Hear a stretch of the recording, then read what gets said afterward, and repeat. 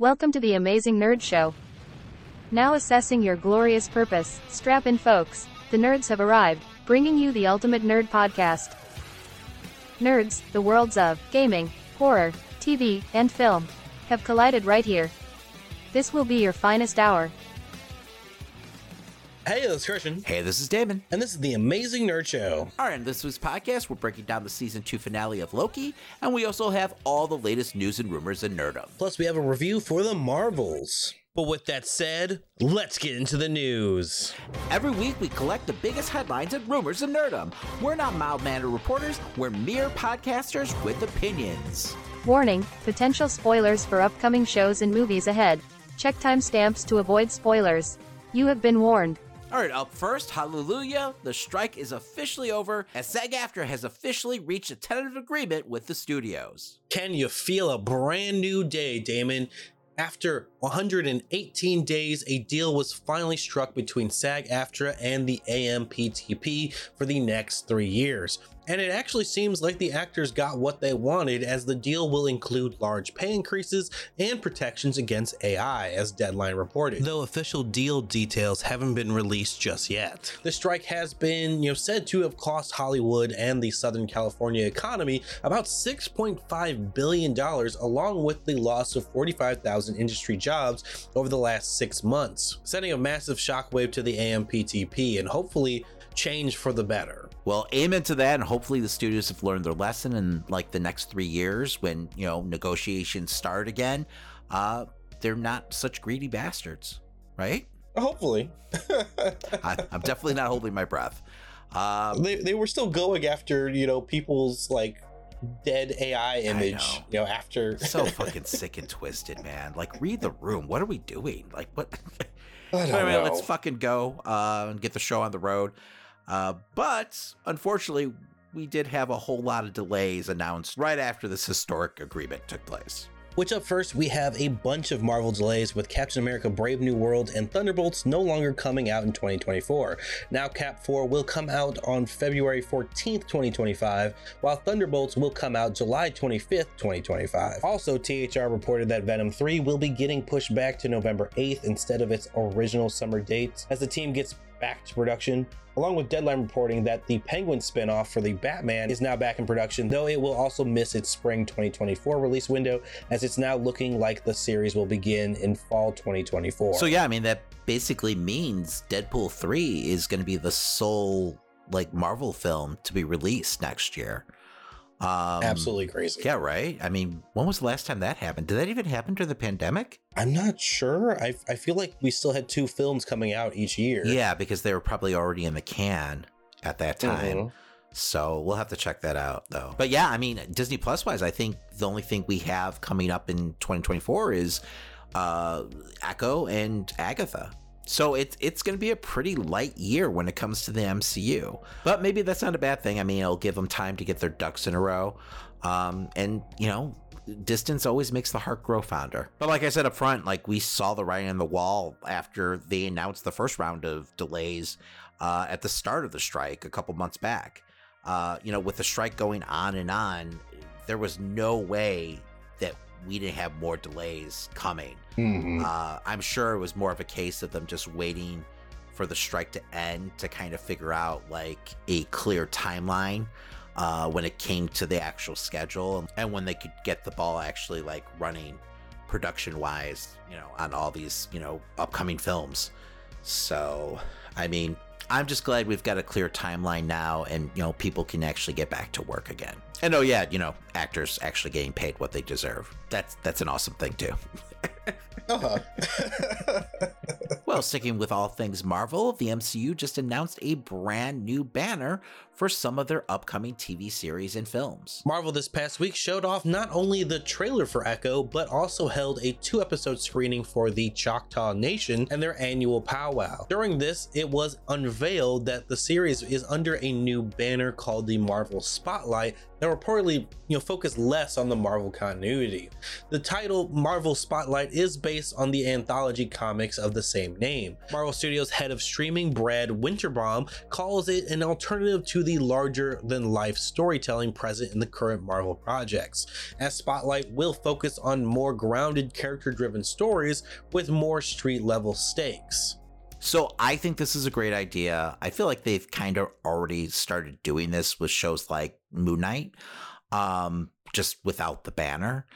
But I feel like the banner will let fans know that, this show or this character won't necessarily be playing a huge part in the overall ongoing narrative of the MCU. It's just a solo series with, a solo character. So don't be expecting to see them go up against, the Thanoses of the world, if you will, which is fine. Like, this is how comics have operated for years, right? Mm-hmm. Like, crossovers are great, but they don't have to happen all the fucking time. There's plenty of characters that operate outside of, the Avengers, if you will. Not everyone is suited to tackle an Avengers level threat on a weekly basis. So I'm fine with this. This makes sense. And this is kind of what we wanted from the Disney Plus shows right off the bat. Like, we saw it as a great vehicle to really introduce these grade B or C level characters, for the lack of a better term, and really, flesh out their stories without having to deal with the ongoing continuity or, overall story arc. So I think this is great. I mean, if it gives more space for more heroes to have their own separate journeys, that's fine. I feel like it's just basically like Marvel's Netflix, right? Exactly. Well, when they mentioned like the whole street level like effect, I was like, oh, okay, so pretty much the Defenders is just going to live underneath this brand. Yes, is what you're telling me. Yeah, I mean, we're pretty much getting Kevin Feige's Defenders, if you will, which I feel like that's what we kind of wanted all along. So now we're finally getting it. It is what it is. And I'm sure at the same time, like, this doesn't mean they'll be completely isolated. I'm sure once in a while we will see crossovers happen. It just means that their story won't be dictated by the latest theme of the latest saga that the MCU is currently in. But anyway, moving on, we've got an update on 2 former Avengers and one of them's possible future in the MCU. My Time to Shine Hello took to X this week, claiming Robert Downey Jr. has already agreed to come back according to their sources, though no other details were brought up along with that. But Kevin Feige at the Marvel's red carpet told fans that we'll have to wait and see if anything comes of RDJ's return. He also mentioned that a Scarlett Johansson produced project is still in the works for Marvel, but did not confirm her return to the character of Black Widow either. Yeah, I mean, we heard a while back that Scarlett Johansson would be producing a MCU project of some sort, but we have no real details on exactly what or who that could possibly be about. And as far as Robert Downey Jr., I mean, we kind of already talked about the story last week with the rumor going around that the Avengers, the original Avengers, would be returning to the MCU. So at this point, I wouldn't be surprised by anything. I mean, we are dealing with the multiverse. I know a lot of people, and I think I talked about this last week, saw this as a desperate cry for help. Due to the nature of the current saga, I could see this always being the plan. Like, even if it's just a cameo, right? It just feels like it's something that could have been in the cards all along. Mm-hmm. And like, Scarlett Johansson working with them just feels like, hey, you also want to like shoot a couple scenes here and there. Like, I could totally see them just I could still wanting to have her in a film. Especially knowing that her sister's gonna be playing a big part in the Thunderbolts film, with half of the cast of Black Widow. So I could definitely see a couple flashback scenes starring Natasha, right? I'm just sad that we have to keep waiting for Thunderbolts to come out. I'm just glad that the strike is over at this point. So. But anyway, moving on, it looks like we finally got some good news on the Blade front. Reports from Deadline came in that Blade will be rated R, with director Jan Demange confirming the facts. Demange claims the R rating is important for the film, stating he's excited to show that kind of ruthlessness and roughness that Blade has, that allows him to kind of walk the earth in a particular way. Demange wants to unleash that onto the big screen. This joins Echo's TVMA along with Deadpool's R rating, as the MCU begins to kind of embrace a more brutal style to go along with its more regular fare. Hell yes. I want decapitations. I want gnarly special effects. I want blood raves. I want everything that came with the original 90s Blade and more. I mean, this is a vampire film. I'm glad that Marvel's willing to do rated R now, because I just feel like it's essential to the tone of, the story. I mean, Blade's a true blue vampire film. So the more blood and violence, the better. I mean, this isn't fucking Twilight. So let's do this. At least it feels like the director agrees with you here. And better yet, it looks like Kevin Feige does. Because I'm sure he realizes there's a certain sect of like Marvel fans that are craving, something more mature. And this is just his way of giving it. At this point, since Iron Man's release, everyone's grown up, No, exactly. And if you think about it, I mean, this is the way the comic book universe works too. I mean, you have some comic books that are PG rated, and you have some comic books that are, MA. So, I mean, it just makes sense. So it's not like the film's not going to make money, especially when, we've heard that it's going to have a lower budget compared to the other MCU films. So if you're going to do the story, do it right. And if you think about it, with Blade being horror adjacent, really, you're attracting a completely different audience who will definitely show up. Like, genre fans will pay damn good money to see a damn good horror, to see a vampire film done right. Well, lastly, on the Marvel front, it looks like we got confirmation on the premiere date of What If Season 2. Disney Plus this week revealed that What If Season 2 would in fact be coming in December as part of the streaming app's holiday releases. Though no concrete date was stated, they simply stated in the release that it was coming holiday 2023. And do we know how they're actually releasing the episodes? Is it going to be a weekly thing, or are they just dumping them all out at once, Netflix style? Similar to what they're doing with Echo. I'm still under the assumption that they're going to be releasing it weekly because they haven't said anything, but the first trailer could drop and then they say we're dumping it all at once, because there's just no confirmation on anyone's side here. They haven't just given us an actual trailer. No, that's true. You got to figure, though, that that's coming sooner than later at this point. It would have to. If it's showing up in December, right? But I feel like this has been in the can for a while at this point, right? Because we had the toys drop a while back, like the Funko Pops and everything, because this just kept on getting delayed and delayed and delayed. So, yeah, I mean, I really enjoyed the first season, so I'm pretty stoked for the second season. But anyway, lastly for the news, it looks like we got a big film announcement from Nintendo. Legend of Zelda game designer Miyamoto on X stated that he's been hard at work on a live-action Legend of Zelda film with producer Avi Arad, who has worked on almost all of Sony's Marvel films. Variety claims Wes Ball, director of The Maze Runner and Kingdom of the Planet of the Apes, is set to direct the film and will be written by Derek Connolly, who wrote Jurassic World. So after the success of the Super Mario Brother film, I mean, we've been hearing tons of rumors of a possible Legend of Zelda film in the works.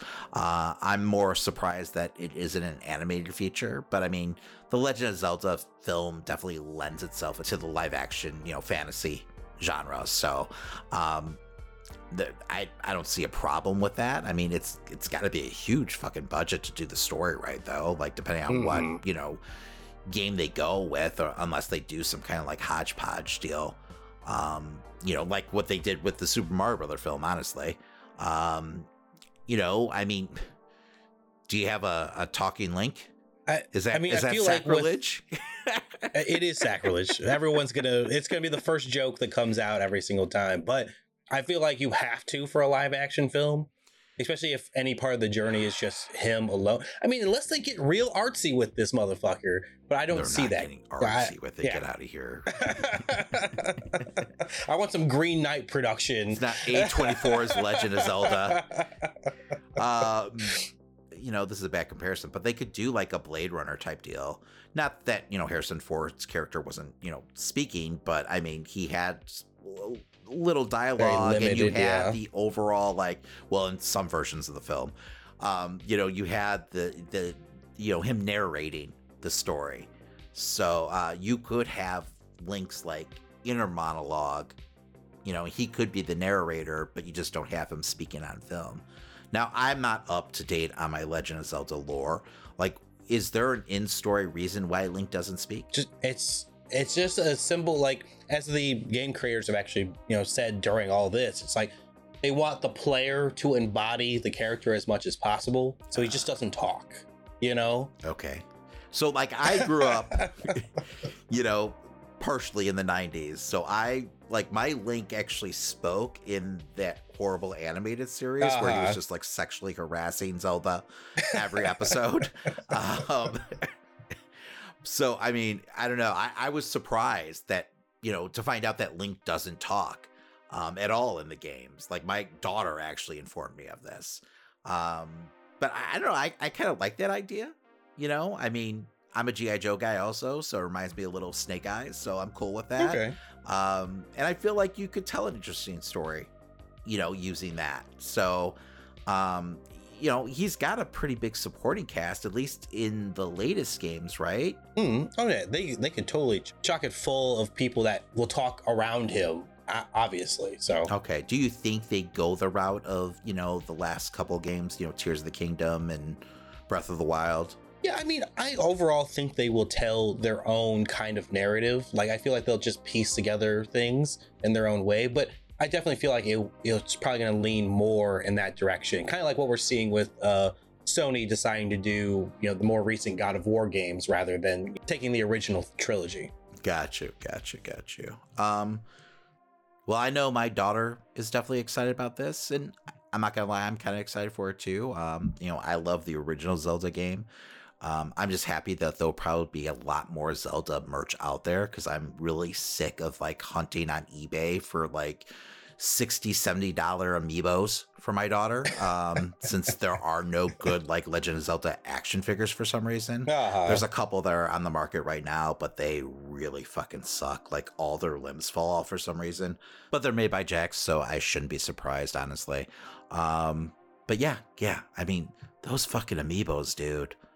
Like, I don't even understand exactly what they fucking do, but they sure are expensive, especially once they're vaulted and like out of production. Holy shit. My favorite feature of the amiibos, I don't play any Nintendo games really, but my favorite feature is the fact that you can take your Pokemon ones and put them in Zelda and it gives you food. Yes. In the game.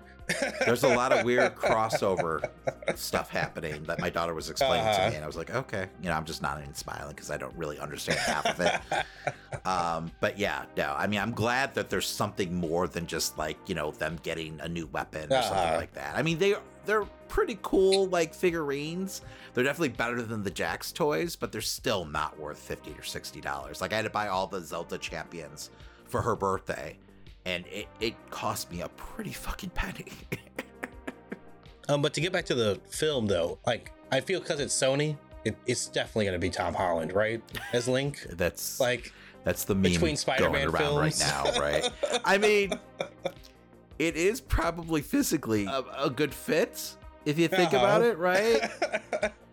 Because Tom's got to be close to 30 right now, but he still has his like boyish good looks. Mm-hmm. So he could pass as a little like elf dude, right? Like, I mean, is that what Link is? Link technically an elf? Yeah, he's just a little elf. Okay. We're probably pissing off a lot of Zelda fans right now. Oh, so. Yeah. He's not just an elf. He's the elf. Right. Anyway, no, I'm excited for this project. Hopefully, it's good, right? Because, I mean, God forbid it isn't. I mean, we won't get shit from Nintendo for another, 3 decades. Because that's pretty much what happened after the shitty fucking Super Mario Brothers film, that came out in the 90s, so. They shouldn't have done anything after that. I agreed.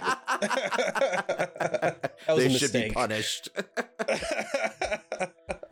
But it's a project where the more you invest, the more you're going to get return. It's such a big franchise that people will come out for this. Well, and if you think about it, we've been talking about this for years on the podcast. Mm-hmm. Like, before the Super Mario Brothers film was announced and came out and was successful, we're pretty much saying, why hasn't Nintendo done anything with its IP?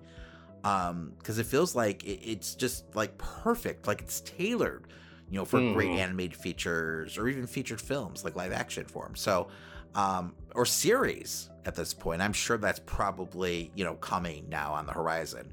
Oh, yeah. But yeah, I mean, it was only a matter of time. And I guess when you're already making, billions of dollars off of your IP, you're not really worried about the film world, especially if you think potentially it could hurt, your brand. But we saw that wasn't the case. I mean, people were definitely starving for some Nintendo content. And I still stand by that Mario film. I thought that was great. Like at this point, I mean, I've watched it at least 6 times with my daughter.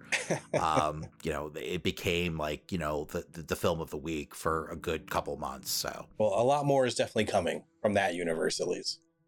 And now for the Nerds breakdown of Loki Season 2 Episode 6. Heavy spoilers ahead, you have been warned. I know you won't believe me, but I've seen what's going to happen. And it's not good. Loki, how much do you know? Let's assume I don't know much, but I'm a fast learner, and I'm a god. Well, let's start at the beginning. We start episode 6 with Loki returning right before Timely meets his demise. Loki doesn't stop anything from happening here, and it all kind of plays out the same way. But instead of watching the loom explode, Loki asks OB what they could have done differently, which OB explains they took too long to get the throughput multiplier to the loom. This kickstarts a montage of Loki pushing his crew over and over to go faster in hopes of achieving new results, going further back each time, trying to push them along and hoping that it works out. But after many failed attempts, Loki realizes he's going to need to go even further back so that he himself can build the throughput multiplier earlier than they ever did, but to do so, he will have to study all of OB and Timely's work for centuries. So last episode, we both kind of joked that, the finale was going to be like Loki Back to the Future. But apparently we were wrong because this was Loki Groundhog Day. Like, yes, over and over again. I thought it was done really well, and it didn't, the whole sequence didn't overstay its welcome, if you will. And at the same time, I feel like it really demonstrated the lengths that Loki was willing to go to save the multiverse, which when all is said and done was just so important to Loki's overall arc. It was definitely a sequence that, if in the wrong hands, could have been really annoying and would not have worked for the entire show. But they, figured it out in a way that didn't overdo the Groundhog Day effect, while also didn't under explain where it is. Because there's moments later on where we find out that he's been doing this, millions of times. And the revelation still felt right in that moment. It didn't feel like, this shouldn't have happened, or it felt out of place at all. The fact that he went back centuries and studied quantum physics or whatever science OB told him that he would have to be an expert in, just tells you all you need to know about where Loki is as a character in this moment. But you're right, the show did it in a way where it didn't feel overly redundant. And you didn't feel exhausted watching it. And I think that's been one of the season's biggest strengths, the way that they've tackled and explained time travel and the multiverse of it all. Where it hasn't been just nauseating for me or headache inducing, if you will. I've got to applaud them, because usually when it comes to, these kind of stories, I tap out pretty quickly because I just can't wrap my head around how any of this really makes any sense. But the writers have really found a way to sugarcoat all of that to the point where I can just really invest in the story of the characters instead of worrying about plot holes. Don't get me wrong, I'm still worried about plot holes, but a lot less than usual when it comes to these kind of stories. Cutting 2 centuries later, we then see a now educated Loki pushing Victor Timely along, as he's actually been through this moment with them thousands of times at this point. In the moment, he just starts breaking down exactly what will happen to the letter, knowing even what each person's going to tell him or make jokes of, as he cuts each one of them off, finishing their sentences for them. I'm surprised they never went back to the fucking hot cocoa machine. Yes, they never go back to that. And it seemed like such a significant moment for that episode. Yes, right? It felt like that episode was really focusing on that moment, and maybe that was just us reading into things. I thought at least we get a moment with Loki slapping the hot cocoa out of Victor's hands.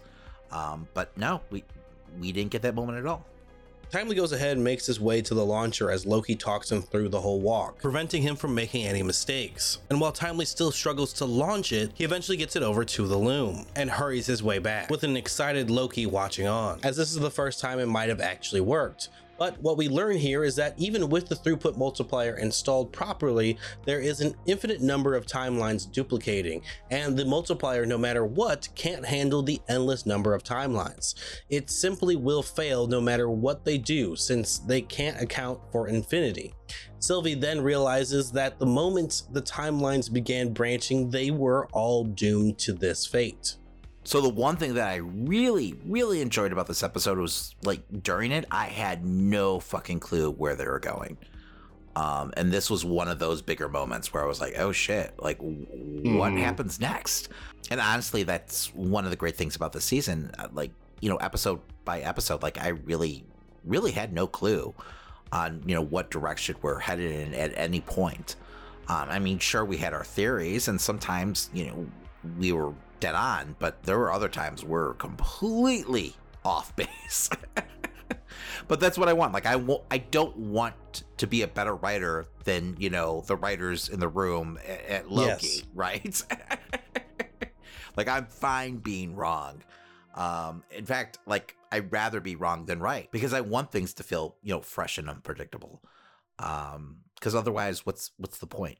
Right? Like, I want to be on the edge of my seat, not knowing where I'm going. And that's what like, all of my favorite shows pretty much do. Yeah, but it's so funny, like, how many people get upset when, like, one of their theories don't turn out to be true, or, you know, like, you know, they feel like they wrote a better, you know, season. You know, like, to me, all that matters is you're telling a good story. In fact, I'd rather not know the ending. Loki then travels back to the day where it all happened, when Sylvie killed He Who Remains. Loki attempts to reason with Sylvie and explain that this will end all of time, but no matter what she tells him, Sylvie simply explains, if you want to stop me, you have to kill me, which Loki then tries to fight her over and over again, only to fail as she kills He Who Remains with each attempt. So right here is the perfect example, because I was like, oh shit, Loki's gonna have to fucking kill Sylvie. Like, he's gonna have to, you know, kill the person he loves the most in this world, you know, to save all of humanity. I mean, it'd be pretty dark and twisted, and just a huge sacrifice for, you know, Loki.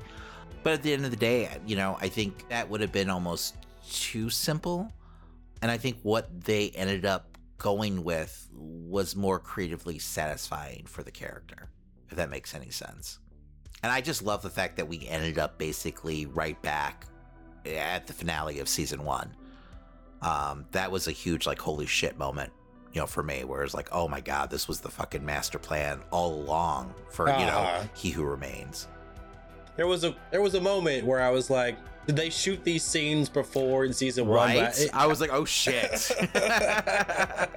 Talk about the long game. At a certain point, Loki complains, asking He Who Remains why doesn't he ever try to stop her, which He Who Remains catches on that Loki has actually been time slipping, which prompts him to then freeze Sylvie and explain how he's actually been in control of this situation the whole time.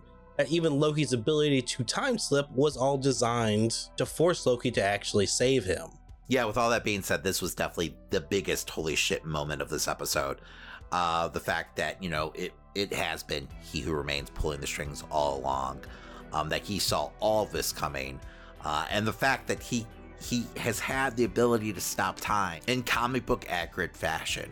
That's been kind of one big piece missing from, you know, this version of Kang. I mean, that's been the one big weapon missing from the MCU's version of Kang's arsenal.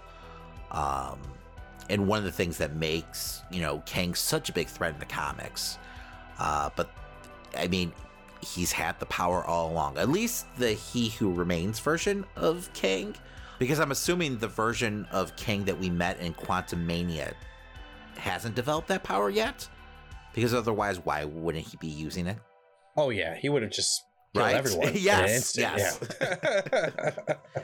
He Who Remains then begins to explain the true nature of the temporal loom, as it is simply a failsafe preventing any timeline to exist outside the sacred timeline, because if they do survive, other variants of him will be able to gain power. Loki remarks that he will stop all of his variants, but He Who Remains laughs at this notion, claiming Loki will do what he always does, which is fail. So Loki is then faced with coming up with a solution to the equation He Who Remains has laid before him, when he suddenly realizes there's another option: to break the temporal loom. He Who Remains tells him, though, if you break it, the war will begin and all of existence will die.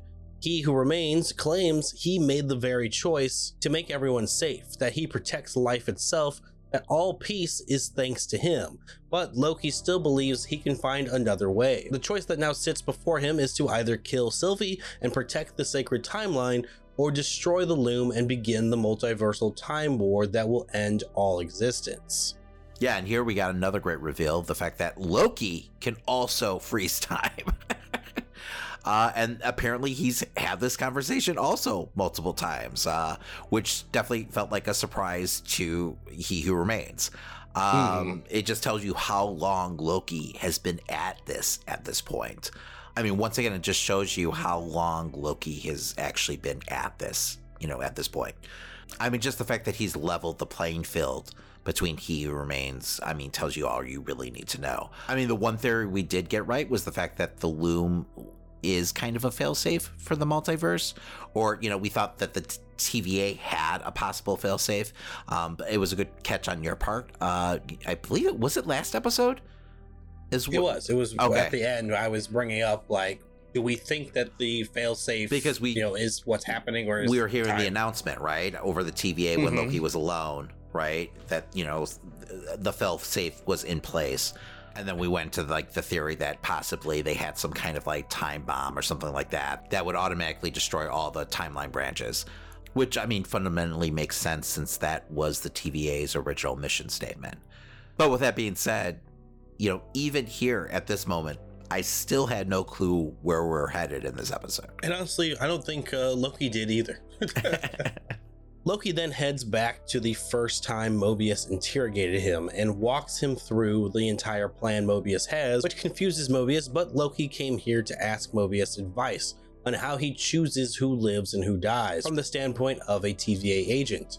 Mobius explains he chooses based off what maintains the proper flow of time, but Loki sees no comfort in that choice. This prompts Mobius to recall a time when he failed to prune a child that was apparently going to cause 5,000 deaths in a branch timeline. It cost the TVA lives, and Renslayer actually had to step in to prune the child for him. So I love this moment. It gave us a real inside look at what makes Mobius tick, and who he is at his core. And also what makes Renslayer. The fact that she's willing to do what's necessary, for the mission. It also goes to show you how strong Mobius's and Loki's relationship has gotten. And I mean, at this point, Loki's known Mobius for centuries, right? But the fact that in this dire situation, it's Mobius that Loki turns to, really tells you all you need to know about, where Loki is as a character and what, these other characters mean to him. Also, I was trying to figure out if this character who went on to kill 5,000, people actually had some kind of Marvel connection, Marvel Comics connection, and I didn't find anything. Now, I could be 100% wrong, and, some site or whatever that will put it all together for us, because honestly I was sure I was going to be able to Google this and figure it all out and oh, okay, this is so and so, but I couldn't find anything, which I was surprised by, because this just felt like a moment that the writers would take advantage of to throw an Easter egg in for fans, but that doesn't seem to be the case. Mobius explains that most purpose is more burden than glory, and that Renslayer is the reason Loki is even, here unpruned. But it's the last thing that Mobius says that really speaks the most to Loki. Sometimes you have to make the hard choice, the impossible choice, and that there is no comfort in this. You just have to choose your burden, which Loki thanks Mobius before he suddenly is torn away in time, as this was most likely turned into a branch timeline. Loki then slips back to the moment when everyone is torn apart in the room with him. But before Sylvie dies, Loki pauses time and explains to her what's actually been going on, that the temporal loom is a failsafe, As he goes on to explain his options, Sylvie realizes the only choice Loki seems to have left is to kill her or give everyone free will. Sylvie believes that it's okay to destroy something if there's a hope of free will, but this also seems to give Loki an idea as he begins to believe perhaps there is hope in destroying the loom after all. Yep, I mean, still at this point, like, I was expecting Loki to have to kill Sylvie. Like, I'm not gonna lie. I was like, oh, fuck. With that being said, I'm glad that he went the heroic route, and chose option C. It's something that you would expect from a character like, Spider-Man or Captain America, just refusing to leave, anyone behind, even if it means great personal sacrifice. It's what makes a hero a real hero. I mean, it's a great message and all, but they're also the gods of chaos here. And I was like, just fucking blow up the loom, Well, yes, but at the same time, you would still need someone to guard against, a possible army of Kangs, and also all the timelines crashing into each other. And that's how we got to where we got at the end of this episode. He has an army of Avengers. He has to imagine that there's multiple teams. And it all goes back to Avengers 1 with him saying, I have an army, Sure. He then time slipped moments before Timely suits up and instead goes down to the blast doors himself, locking the door behind him as Mobius and Sylvie try to figure out what he's doing. Loki explains that he knows what god he must become, what he must do for all of us as he opens the blast doors and approaches the temporal loom. While doing so, he transforms into an even more comic book accurate depiction of himself and uses his powers to rip apart the temporal loom, freeing the timelines that quickly begin to die without the loom's presence. So, I mean, this is definitely a Disney Plus trope, with our main character getting himself a brand new costume in the finale. But it's a trope that I love personally, and leads to some great merch. So it is what it is. I love Loki going full Loki here. I mean, I could gripe about his power levels making absolutely no sense and like, how could he possibly be doing any of this? But, at this point, like, in my mind, with everything that he's gone through, trying to figure all this out, like, we've got the ultimate version of Loki. Like, Loki at his full potential. I mean, this is a Loki who's, like, freezing time. So I guess I could wrap my head around that and, just let it slide. Because otherwise, I was like, well, why didn't you just do this in the first place? But, whatever. We're just going to say he's at Omega level. Yes. Yes. This is like, Loki at his, like, final form, if you will. And once again, being the fucking hero. With everyone watching on, Loki begins to send his power through the branches, seeing if they will live, but they only seem to glow if he continues to charge his power through them. So he begins collecting timelines, physically grabbing them all as he walks out into the end of time and claims the throne of He Who Remains, bringing all timelines together and creating what looks like a temporal tree, reminiscent to the Norse mythology tree of life, Yggdrasil. What I was confused about was, is this a new tree? Or is this the tree that already existed and like this is somehow like a backdoor like origin story? I feel like it has to be a new tree, especially since, we have the moment in Thor 1 where, Thor even mentions that there is a tree of life that connects the multiverse. I mean, you could say that this is almost like retconning or like a play on this instead, but it seems like that would be the kind of imagery that would be created by Loki, knowing that he has a Norse mythology background. Yeah, I mean, because the tree represented the 9 realms, right? And this feels different than that. Yes. At least how it was explained. But with that being said, it'd be completely understandable why someone wouldn't totally understand conceptually what the tree represents. Other than Loki, right?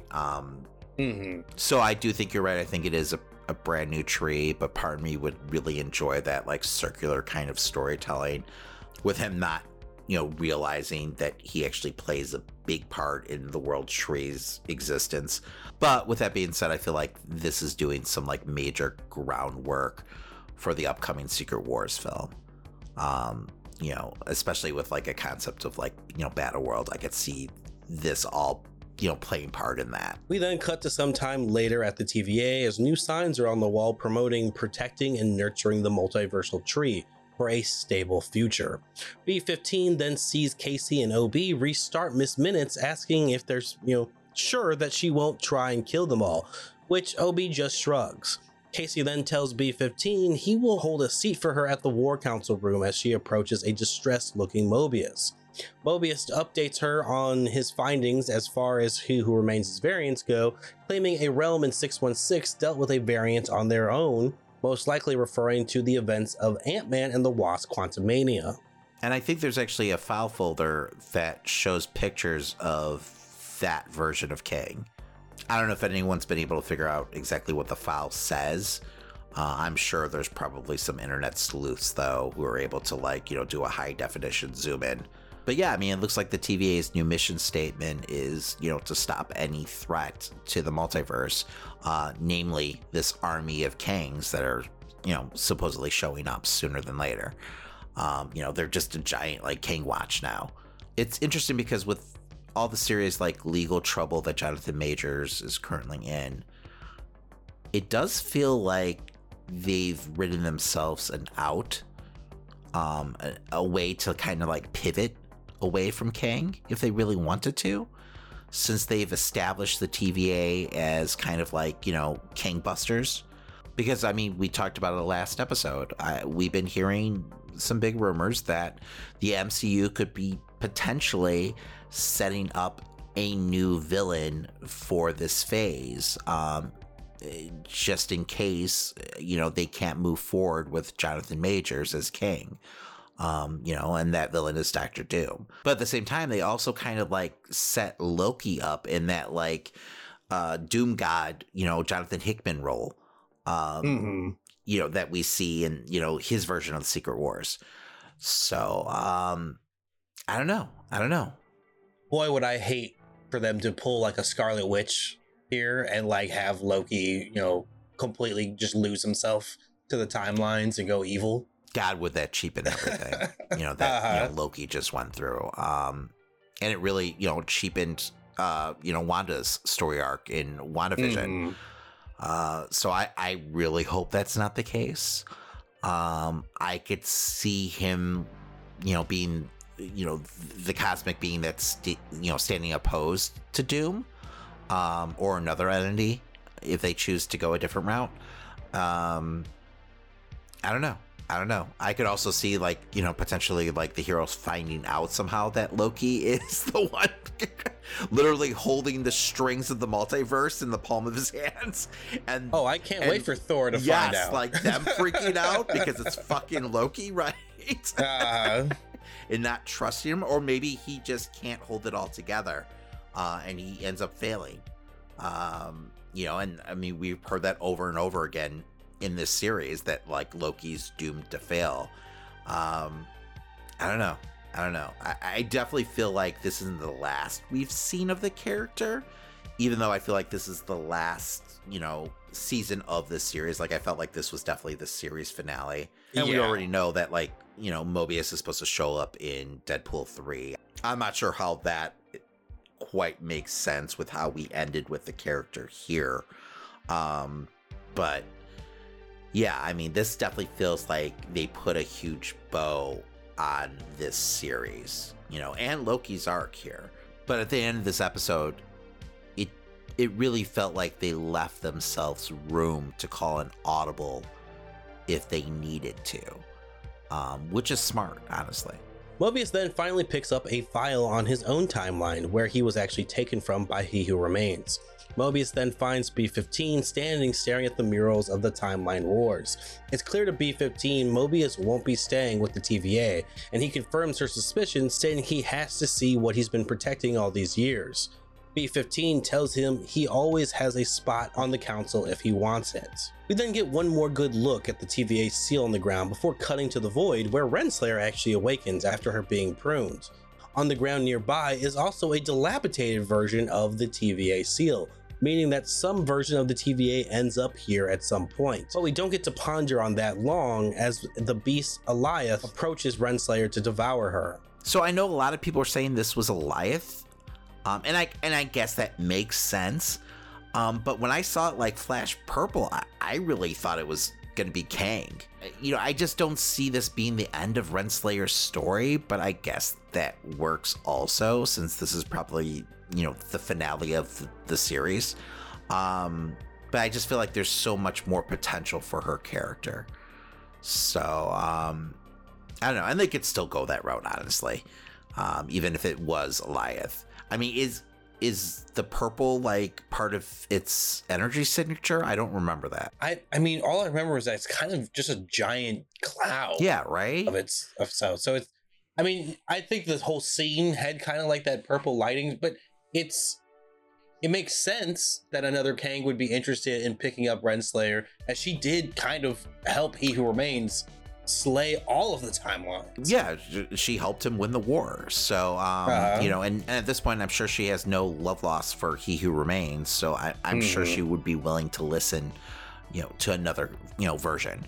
Also, during the sequence, we see a younger Victor Timely, I believe, probably in the moment where originally Renslayer throws the TVA manual through his window, but we see that doesn't actually happen here. So I'm guessing that's supposed to show us that, that version of Victor Timely doesn't go on to become, Kang, or He Who Remains. So I don't know. Once again, to me, it felt like, Marvel gave themselves kind of an out, and like, if they wanted to pivot away, from Kang. Mm-hmm. I mean, it also left me with a ton of questions. Like, does that mean like nothing don't do it, Christian? The series, don't open this can of worms, man. Also, the TVA guidebook has been altered, at least color scheme wise, but I don't know if that's supposed to just kind of like indicate their new mission statement overall, and how, the TVA operates now. Like, for a moment there, it almost looked like the TVA guidebook was blank on the inside, but I don't know if I just couldn't see what was written. Well, yeah, I think that's the case, right? Like, because why would they be handing out a box of blank books? I don't know. It's a weird place. Well, that's true. I mean, they do have a pie room, so. We then see Mobius watching a variant of himself taking care of his two sons. Sylvie approaches and tells him the yard could actually do with some work. Mobius relents at finally seeing where he was taken from, and Sylvie says it's weird without Loki here. Mobius asks where she's going to go, only getting a shrug in return. She asks the same of Mobius, and he explains he's going to stay here a little while and let time pass. And as he says that, we then hear Mobius's voice travel across the timelines to Loki, who's sitting on the throne holding together the multiverse as our show comes to a close.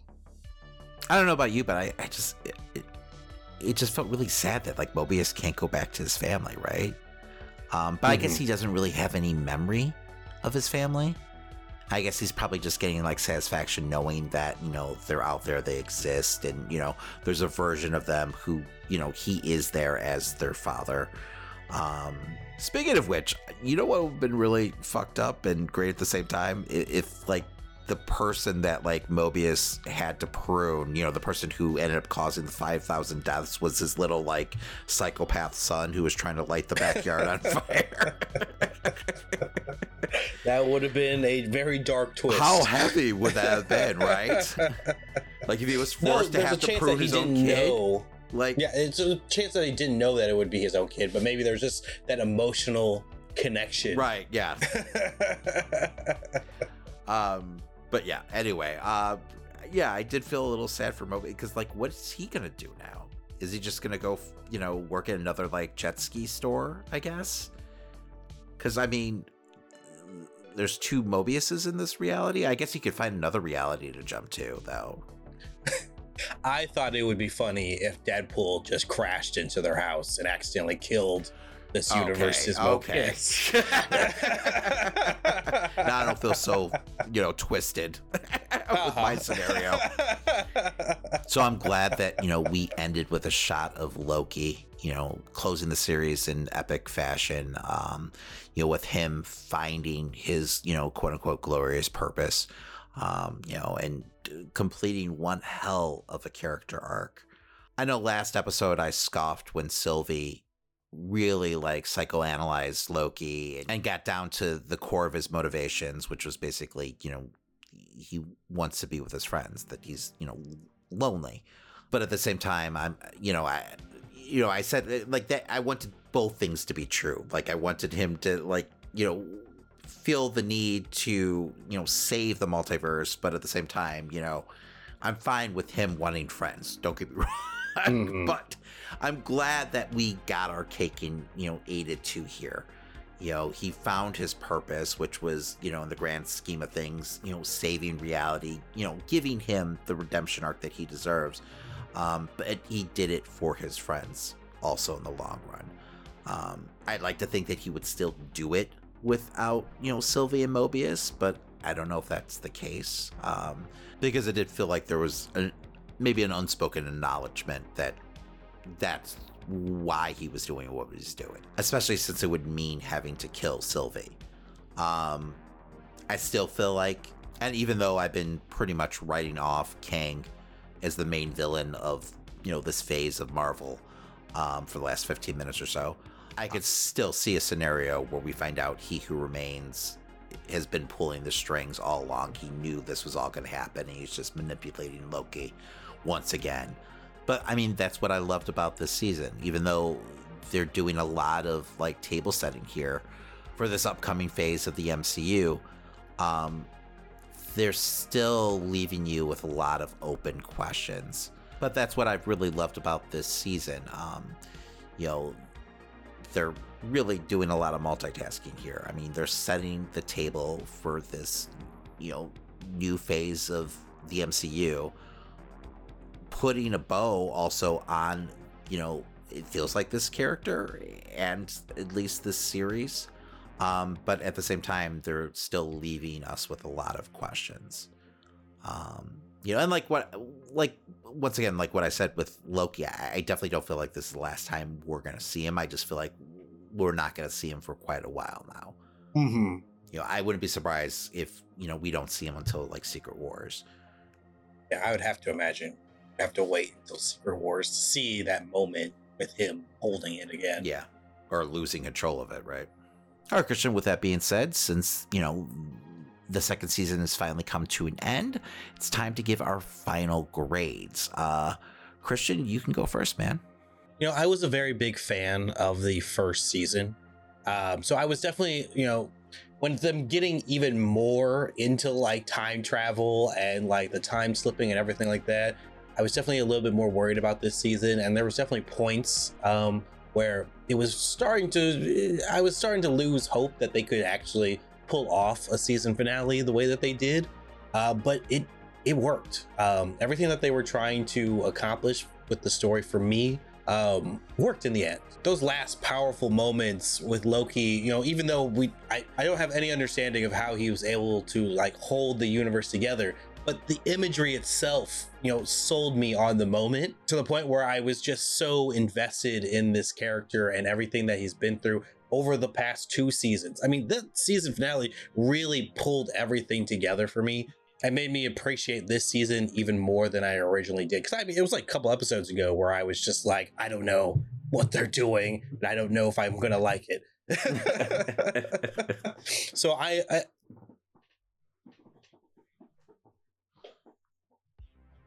I appreciate the journey that we went through, the unpredictable nature of the series, and I still loved all the characters involved. Owen Wilson, as I said like many times before, is fantastic in this.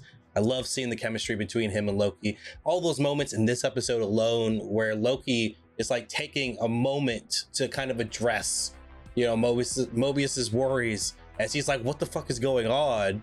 Like he's still cutting everyone off, but he makes sure to stop and say to Mobius, like, it's going to be okay, and move forward. Like, they had such great chemistry together that even like the past version of Mobius that didn't even really like Loki that much, it really played still well off of him during that moment where where Loki's asking for advice. The time travel elements could have gotten a lot more confusing. And there's still a lot of questions on the table, but at the end of the day, I was still happy with the overall season. So I'm going to give it a B. So from start to finish, I thought this was one of the stronger seasons of any of the MCU Disney Plus shows. And I actually think I prefer this season over the first.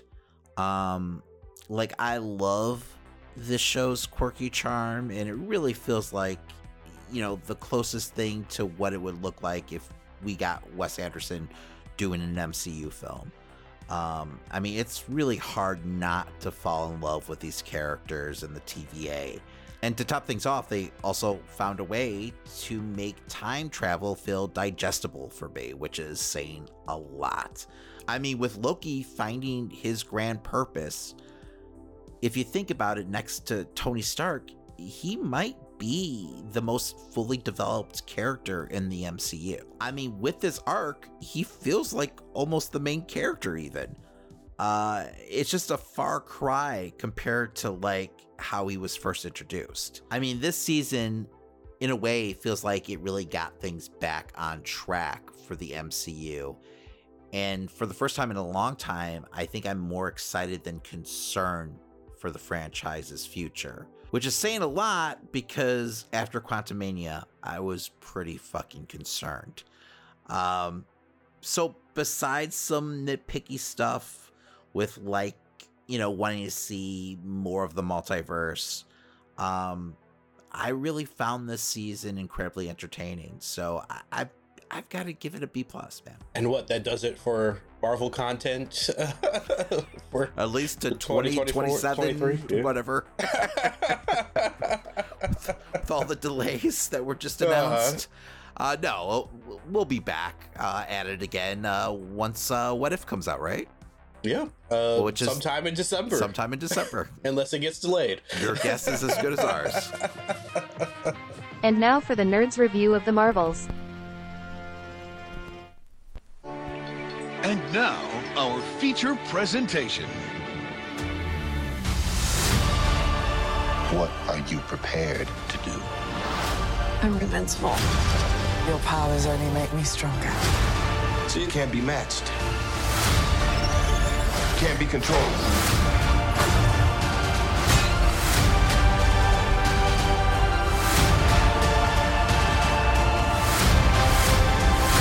I'm asking for one last fight. Carol Danvers gets her powers entangled with those of Kamala Khan's and Monica Rambeau's, forcing them to work together to save the universe. The Marvels is directed by Nia DaCosta and stars Brie Larson, Tiana Paris, and Iman Vellani. The anticipated sequel to Captain Marvel's debut arrived in the form of a team-up film with her once little niece Monica Rambeau and the newly minted Miss Marvel in Kamala Khan. Brie Larson, Tiana Paris, and Iman Vellani worked incredibly well off of each other as this fun adventure went on, but due to its shorter runtime, the bigger, more substantial moments in the film felt rushed through and dampened the overall good time. Iman Vellani, since joining the MCU, has been killing it in the role of Kamala Khan, and if you're fans of the Miss Marvel show, her and her family will quickly bring a smile to your face as their family chemistry continues to be a highlight in the MCU. Kamala felt like the biggest star in this film for me, and her time with Carol made for some decent buddy cop moments. While Carol in this feels very much like her comic book counterpart, flaws and all, as she deals with the weight of her choices both as a hero and as the proclaimed aunt of Monica Rambeau, who never came home. Meanwhile, Monica has to deal with reuniting with a woman that she feels abandoned her, while also trying to stay grounded in the science of everything going on. While Tiana Paris did a great job with what little time her character is focused on, the story really feels like it could have used more time to flesh out the issues between Monica and Carol.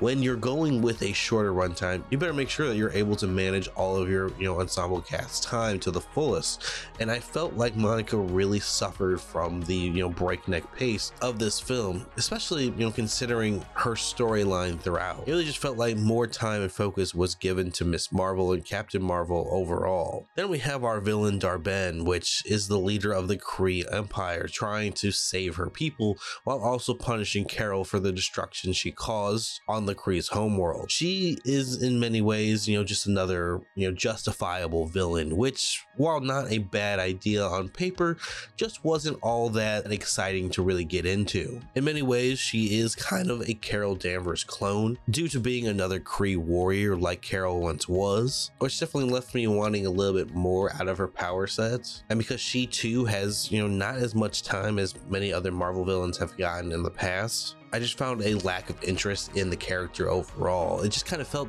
bland. But that didn't stop this film from still being a fun time, as one of the best aspects was getting to see the interesting fight sequences with our heroes constantly switching places. This was a joy, especially in the earlier sequences when they didn't understand what was happening to them. CG wise, there were a few moments here and there where it was a bit rough. It was mostly these shots where it's kind of like them moving slowly either through space or walking through a portal, that it felt like they used CG to kind of cut corners. They weren't so like the important shots of the film, because like in the action sequences, everything feels very tight. Like everything with their powers feels very like you're focused on a lot. The phasing through people for Photon, Kamala's hard light all looked great. Though I've never been a fan of Captain Marvel's kind of glow she does while she's in space, flying. Like I get the the light energy of it all, but the look always feels very off to me and artificial. It would just be these random moments of them walking or floating in space that just looked a little off. The overall story itself, gets a little outlandish at times, even for a superhero flick, if you ask me. And I felt myself having to let, things go every once in a while, especially with how the pacing dictated the story. Move past key moments. But the trio had a natural chemistry that led to fun and cute moments throughout that could easily, sucker you back in. The characters are just that enjoyable despite the pace and overall flaws of the script. It's an action-packed romp with lots to enjoy, and with enough time, could have been an even better film, but unfortunately its shorter runtime becomes its detriment, as moments that should have caused pause get glazed over. So for my grade, I'm going to be giving the Marvels a C+. And now it's time for Christian's Corner.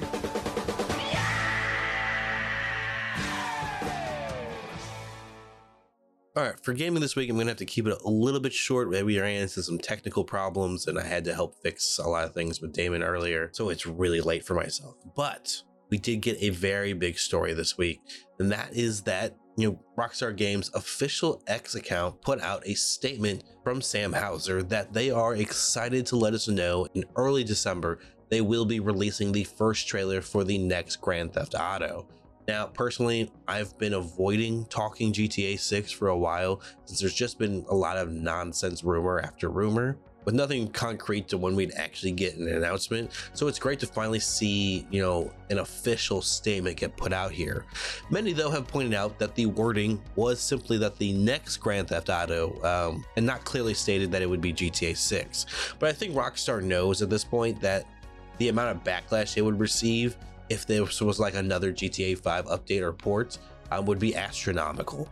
The clamoring for this next title has been through the roof. And there's been a new, big rumor almost every week for the past 6 months. It's been insane how much people want to know about what's going on with GTA 6. And we haven't gotten anything all that big since that giant leak, which I believe was last year. So everyone's been waiting for Rockstar to really make their move here. A few others have, been pointing towards the Game Awards, which is happening on December 7th, as a possible place where we'll see the trailer, especially after Jeff Keighley tweeted that, right at the same time, 30 days from now, the Game Awards would be happening. It somewhat aligns with their 25th anniversary as Rockstar, so I see the potential in them actually doing that. It would be a big get for Jeff Keighley. And then the other rumors have started, picking up, ever since this announcement, with them stating, they've learned a lot from Red Dead 2 and will be implementing a lot of those systems into this game, while also upgrading their graphics engine to push the standard of open world graphics beyond anything we've ever seen before.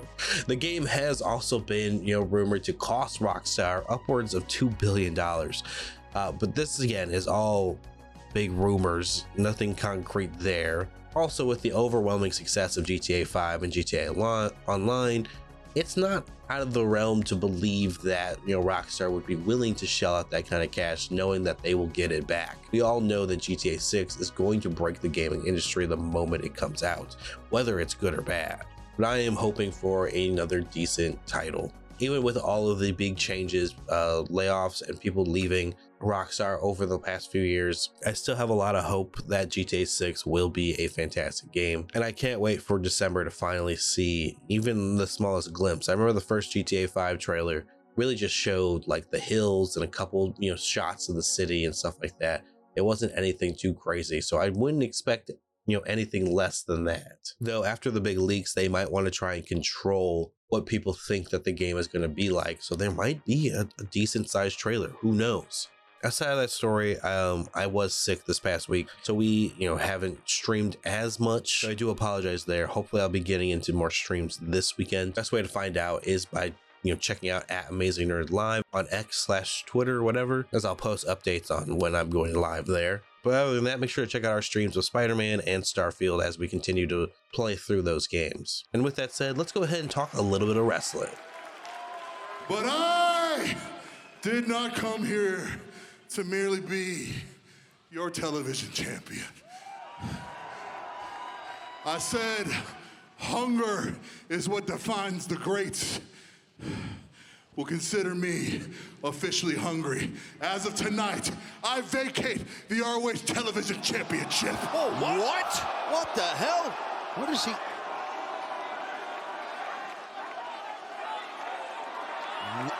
Wow, what is this about? Because the next gold that is going to be on my shoulder will be the AEW World Championship, whether you like it or not, Max. Oh boy. All right, Damon, another week of wrestling is behind us. What did you think this past week's Dynamite and Collision? I thought this week they really managed to get things back on track after a pretty abysmal week last week. At least Dynamite wise. I will say Collision felt like a real nothing happening show. Like they pretty much decided to punt because it was a WWE pay-per-view weekend, which, at this point we know means that they're going to do nothing ratings wise. It was just, I don't know, for me, it felt like a chore to watch, honestly. But Dynamite, they really managed to kind of pivot and get things back on track, I felt like, with a lot of their major storylines. One of the big problems for me of late has been, it just felt like they were leaning way too much into the haha, with the characters. I mean, I get it. Like, you want to ride the hot hand and, if you somehow captured lightning in a bottle, I mean, go with it. But they really, really were leaning a little too hard into characters like, Roderick Strong and, Tony Storm, and just way too many segments, and not enough wrestling, which is what the company was really built on, the in-ring work. So, and there's just a lot of plot holes too, which, I mean, overall, I feel like was just due to laziness. I mean, it was really starting to feel like WWE light, unfortunately. And I think I talked about this last week, but, and I mean, it's not just all the former WWE stars on the show at this point, because there's a lot of them, and they have a lot of wrestlers over 40 featured over the last month or so. But this week, it felt like they made it a point to start the show off with MJF versus Daniel Garcia. Now, I mean, it just sounded like Garcia just challenged MJF, to a match, and MJF decided to accept, which feels a little too out of character for my liking with MJF. And once again, I kind of don't like the idea of people getting title shots before the rightful number one contender gets his title shot in Jay White. But once again, it really felt like they were trying to make a point of featuring their younger talents and showing that, they do have a lot of, hot up and coming rising stars in the business.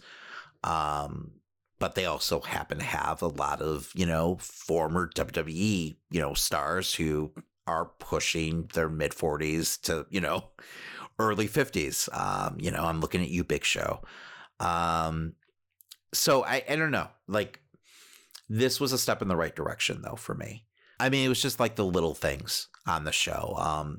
It felt like, even though we had Roderick Strong still in the wheelchair and the neck brace screaming at him, it felt like at the end, they were really trying to reset the character, with him saying that it was time that people take him serious again.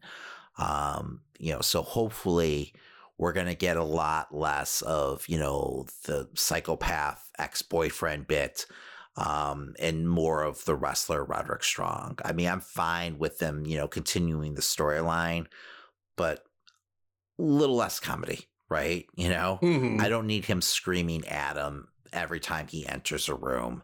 And I don't need to see Adam Cole on, the TV screen, FaceTiming with MJF either. I get you want to keep him, in fans' minds for right now, but at the same time, like, if he's 9 months out from returning, it's okay to take a month or two off. But yeah, I mean, with Tony Storm, talking about them kind of, resetting things. I'm glad that they kind of gave like a explanation on why she's acting the way she's acting. We're not just getting some weird, silent movie vignettes with her during the commercial break with no real reason or function for being on the show.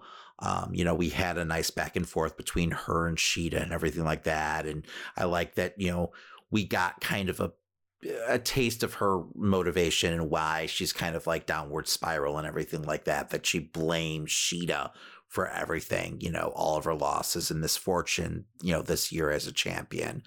And that, like just the little things like them saying that, she, has requested to be shot in black and white.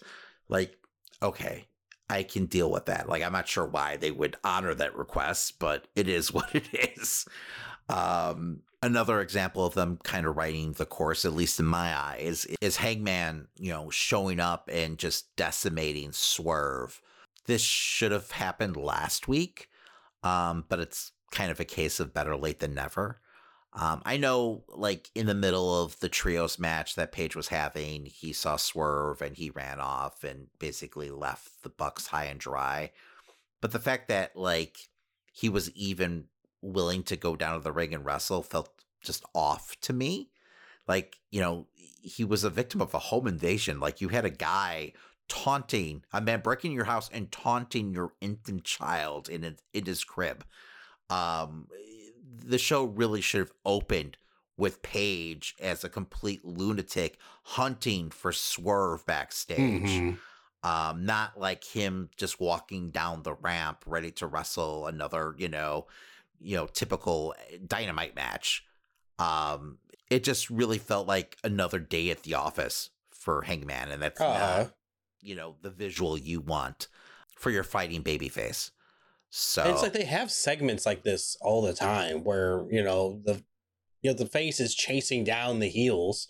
I mean, I was surprised that they couldn't do it here. Like we saw more heat in the fucking Hook and Jungle Boy feud at that point. No, you're right. With Hook basically having Jungle Boy on site, like, I'm not sure why. Like, I understand, like, they were trying to tell the Young Bucks story also. They're really just multitasking. They're trying to get the 6-man titles off of those three, the Hung Bucks, if you will.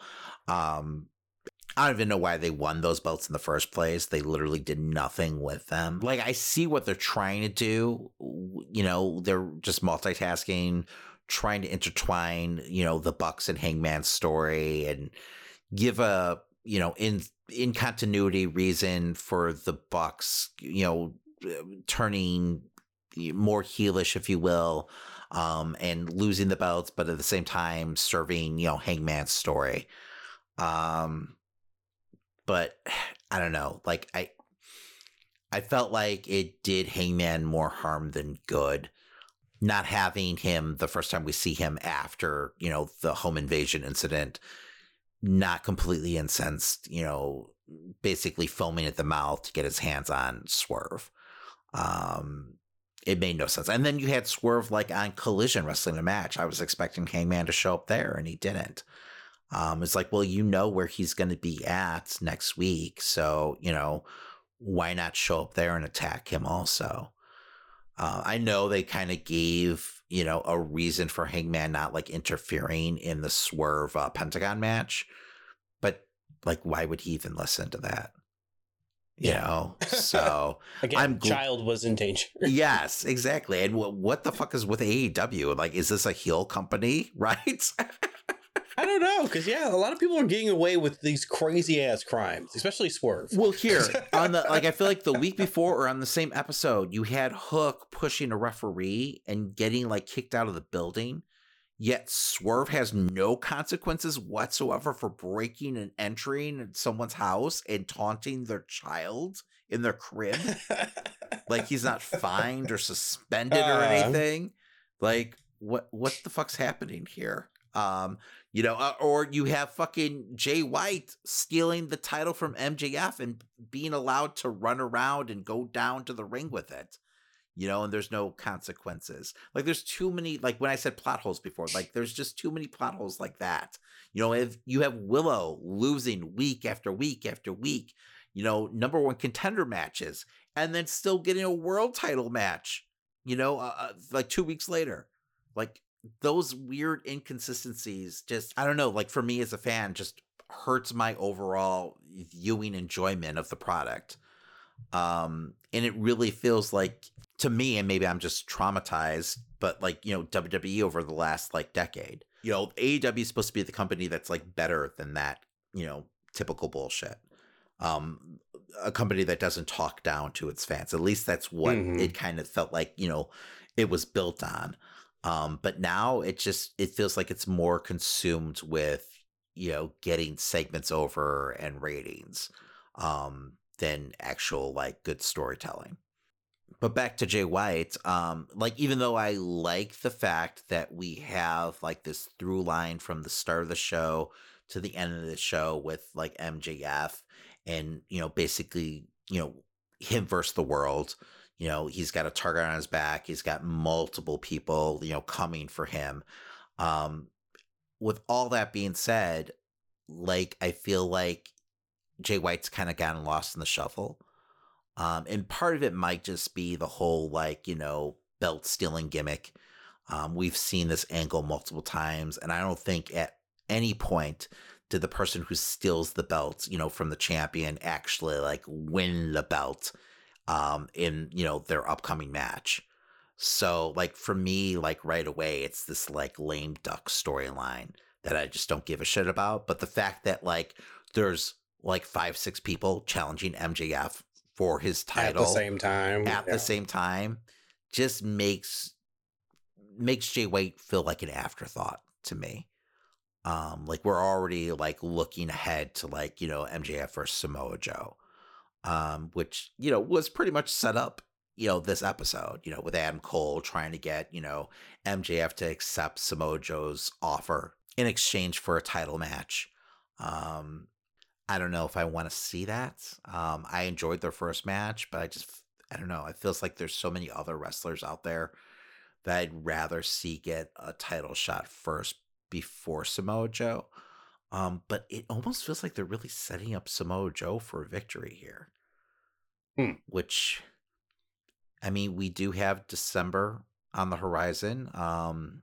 And we do have the big pay-per-view, the new pay-per-view, World's End, at the end of December, which is in MJF's hometown. Because I could almost see like Joe maybe winning the title on like a Winter's Coming or something like that. And then, MJF like regaining the belt on that pay-per-view.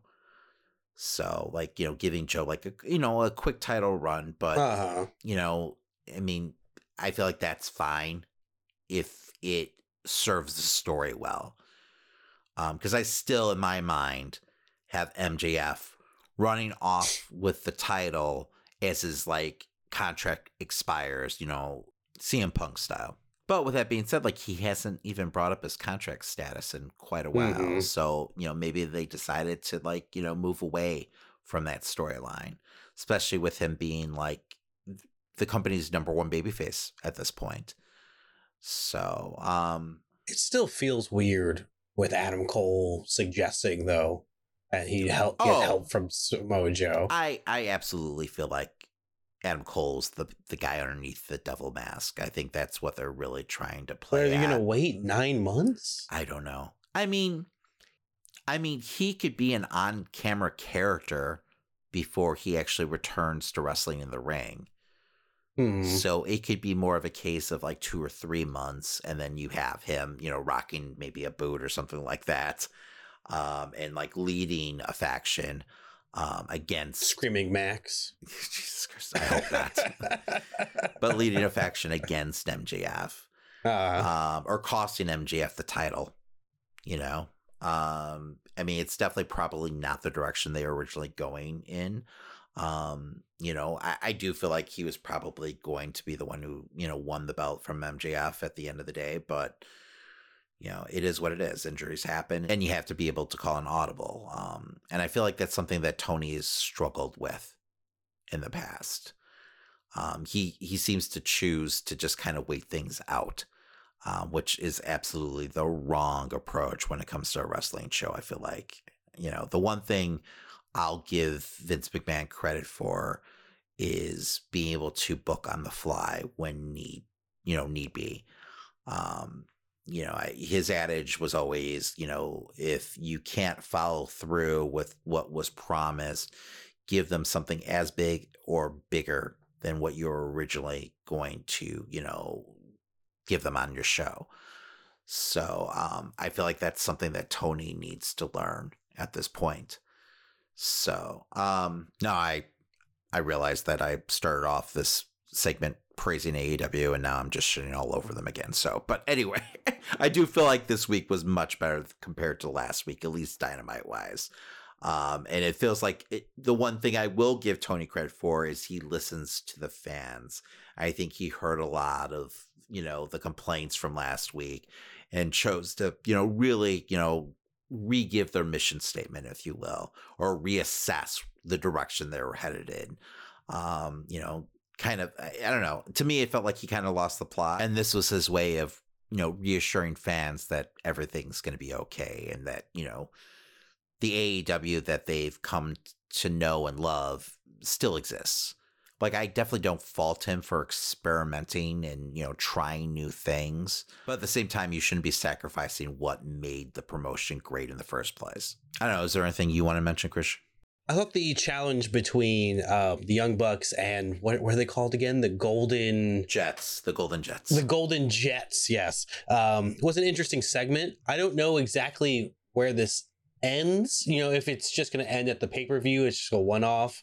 Do you have Kenny, losing to them so that he has to join up with the Elite, or is there some type of smudge? Because I thought, I always assumed that the big match against Don Callis would be on a pay-per-view. Yeah, him in the faction. I thought the blow-off would definitely be a pay-per-view type deal, but it seems like the blow-off is happening next weekend Dynamite. With the big 6-man tag, is it? Yes. Right? Because we have the Golden Jets. No, I think is it 4? Is it an 8-man? Oh, it's an 8-man. That's right. It's the Golden Jets, Paul White, and Ibushi, right, against Don Callis' family. So, although Sammy, I think Sammy's still hurt. I think he's in concussion protocol or something. Maybe they just bring in Kyle again just to have someone in place. Well, I think Kyle's actually officially part of the family now. Okay. So maybe that's due to Sammy being hurt. I don't know. But he's definitely earned it. He's been great in the ring. So, and I actually enjoyed that storyline and everything like that. So with like Callis testing him and everything. But yeah, I mean, I hope that's not the case. I hope that this isn't the blow off.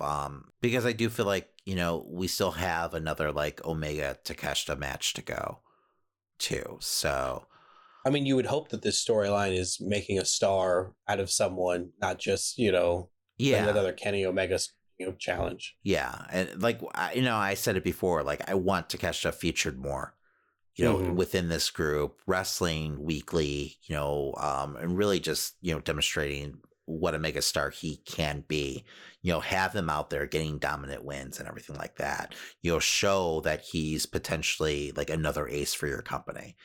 I mean, that's originally why you signed him in the first place. So, but yeah, no, they really do need to do a better job of featuring Takeshita, because I do feel like, you know, he also has been getting kind of lost in the shuffle, especially after getting 2 big wins over Kenny. Like that should be a big deal. You know, he should also be like going after MJF, honestly. But taking the Don Callis family, you know, factor out of the equation, I will say I do like the idea of a heel Young Bucks, even though, I mean, they were just heel a year ago. I'm not sure where all this is leading to. I'm also glad that they brought up the fact that, you know, the Bucks do have this like number 1 contendership match in their pocket. Yeah, it added a lot of stakes, at least, to, you know, the Golden Jets versus the Young Bucks, with them putting that up on the line. I don't want to see the Bucks lose again to, like, you know, Kenny and, you know, Partner X.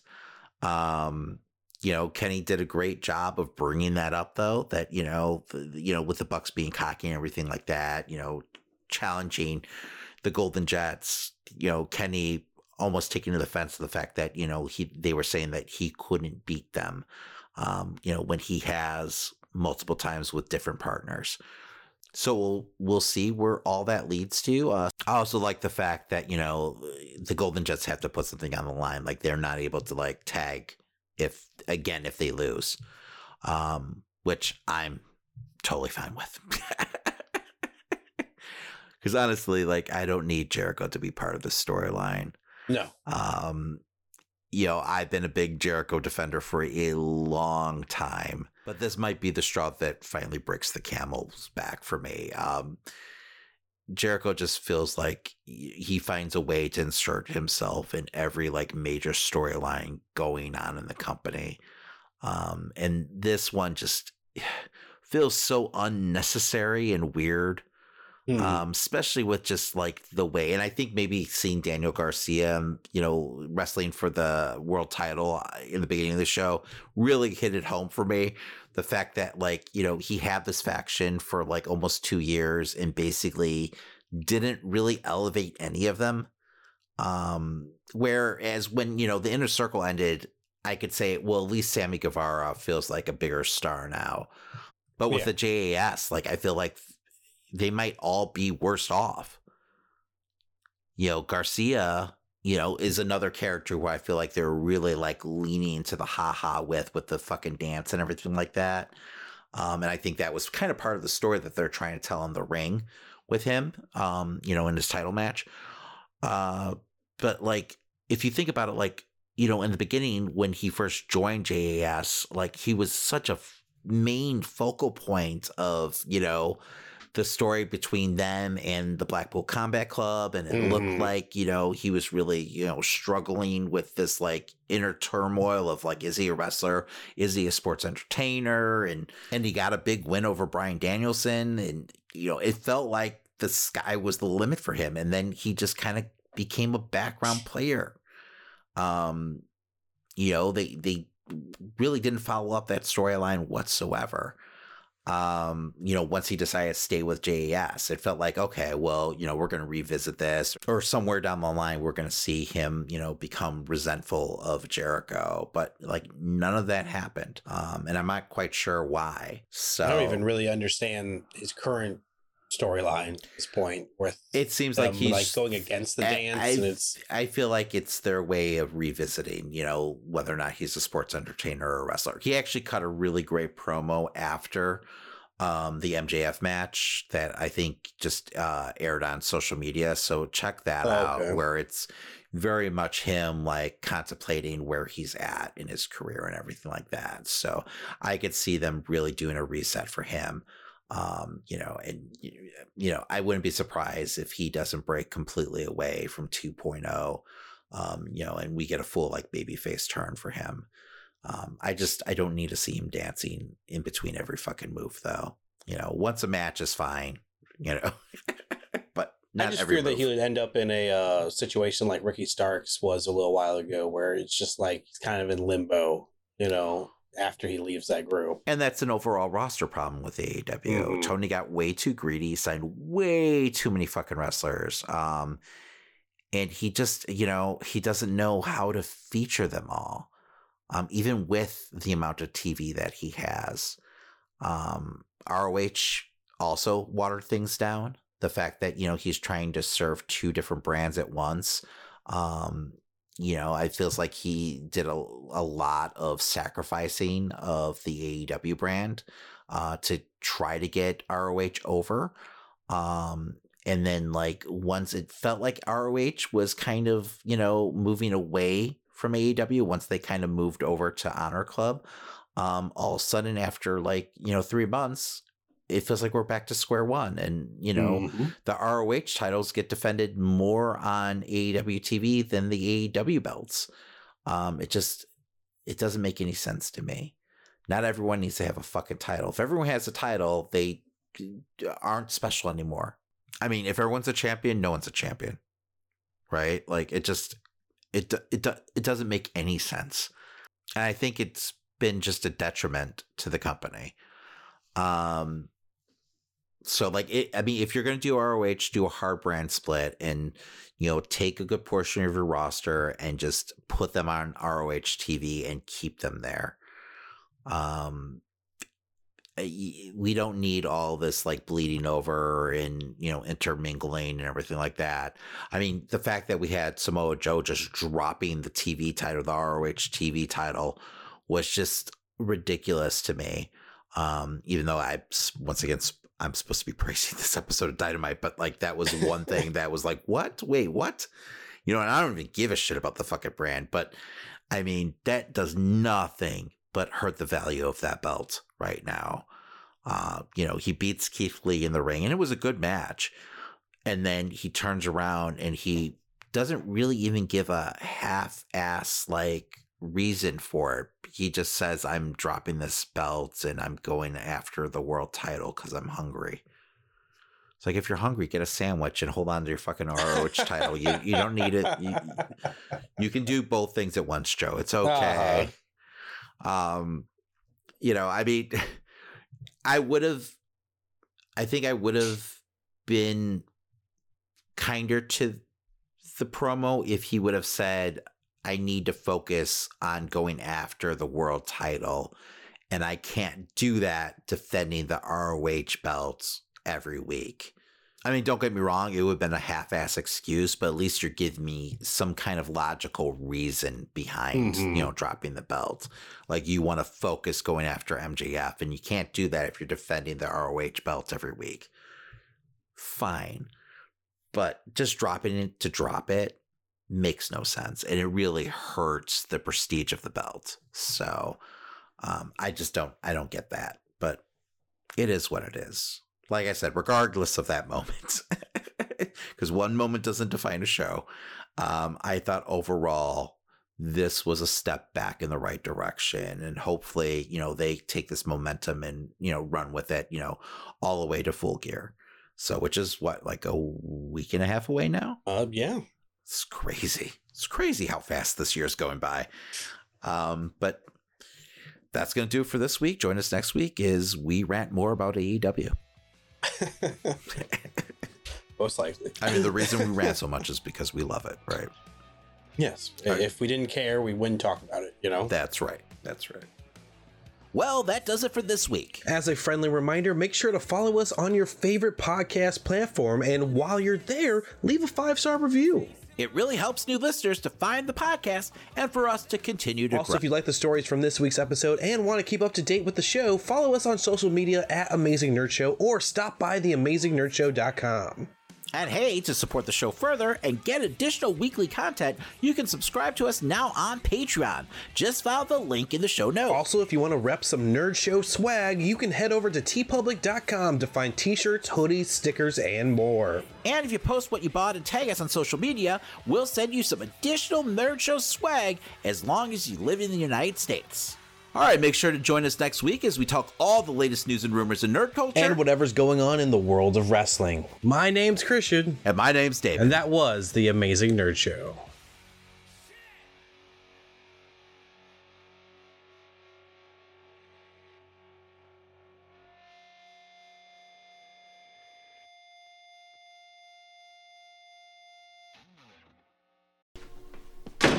Morning!